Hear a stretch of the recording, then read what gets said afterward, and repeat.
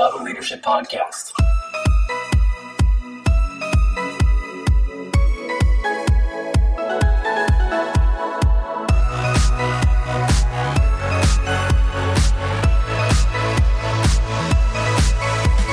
Welcome to a bonus episode of the Bible Leadership Podcast. Today I want to share with you from a video series that we call Core Leadership Concepts. You can find this on YouTube. Today I want to talk about how to foster an optimistic team.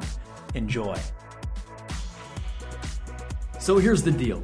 If you want the best creative input from people, you can't exasperate them. You know what exasperation means, don't you? That's when someone's ruffling your feathers. You're getting exasperated. It's like they're micromanaging you or they're just riding you and nothing's ever good enough. And when we create cultures like that, we really shut down people's creativity. And so if you really want the best from your people, you've got to give them creative input. So leader, what you want to do is you want to create team environments where people know things do improve, things can improve. That's a cultural value. Here's how we talk about it at the organization I lead. We say, bring it further, make it better. No matter what team you're on, at least aim at 1% improvement in terms of whatever system you're working in, whatever encounter you're working in. Can you make it 1% better? Now, once you introduce that concept to your team, bring it further, make it better, you've got to recognize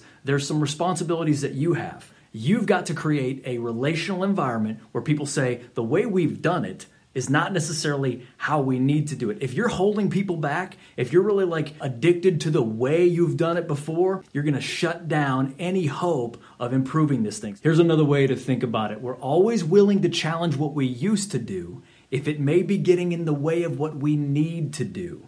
This means even as a leader, you need to open yourself up to accepting feedback. How is anyone else going to accept feedback if you can't accept feedback? You need to open yourself up to saying, we are going to need to change from time to time. Now, if you can accept change, then you've also got to be able to help others accept change. Sometimes if you've got somebody on your team that can't accept that there's going to be changes and improvements, you can give them some loving warnings. You can try to help them understand bringing it further and making it better. But if they can't change, ultimately, one of the things you need to change is the fact that they're on the team, because nobody gets to impede the progress. Nobody gets to shut down, bringing it further and making it better. So what's the first one? We say, I'm going to bring it further, make it better.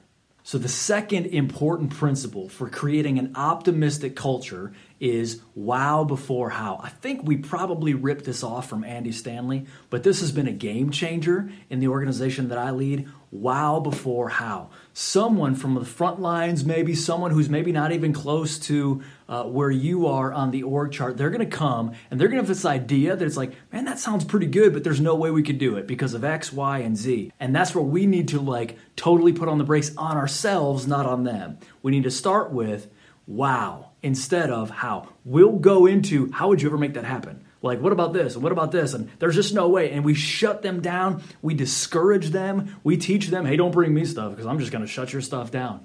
Instead, we need to step back. We need to listen. We need to remember that often the best ideas come from the front lines because those are the people actually doing the work right there. So they're going to have some of the better ideas.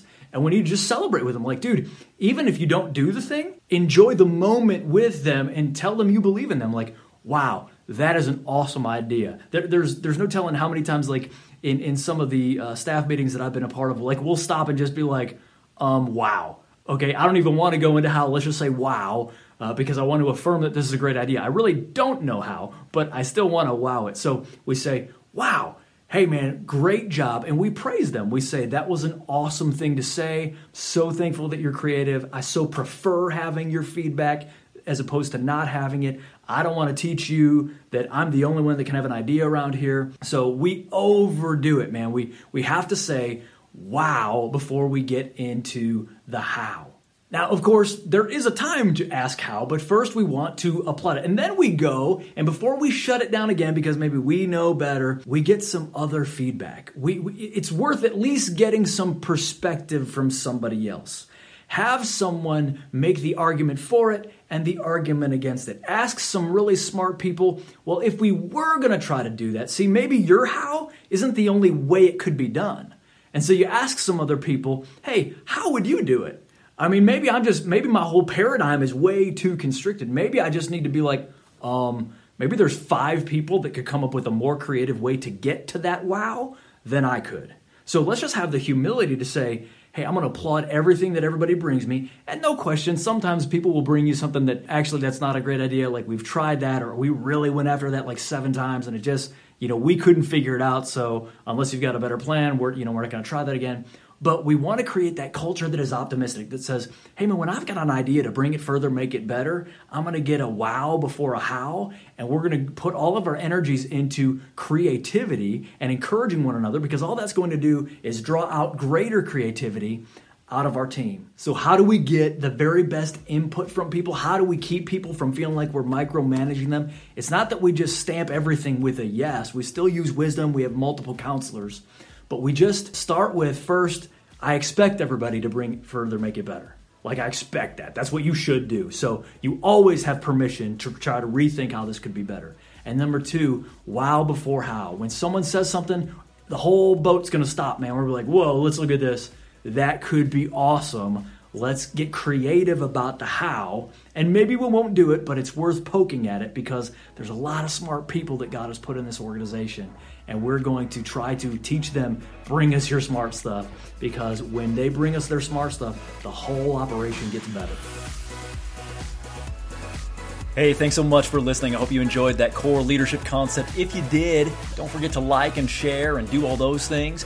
You can find more of those kinds of videos at my YouTube channel. There's normal episodes of the podcast as well, and a ton of other stuff. Hey, if you guys want to help me out, go to my Patreon page and consider becoming a patron for as little as $3 a month. And you can find everything we're putting out at markcarter.life. Check back soon for more leadership content to connect your leadership to your Bible. Lead strong today.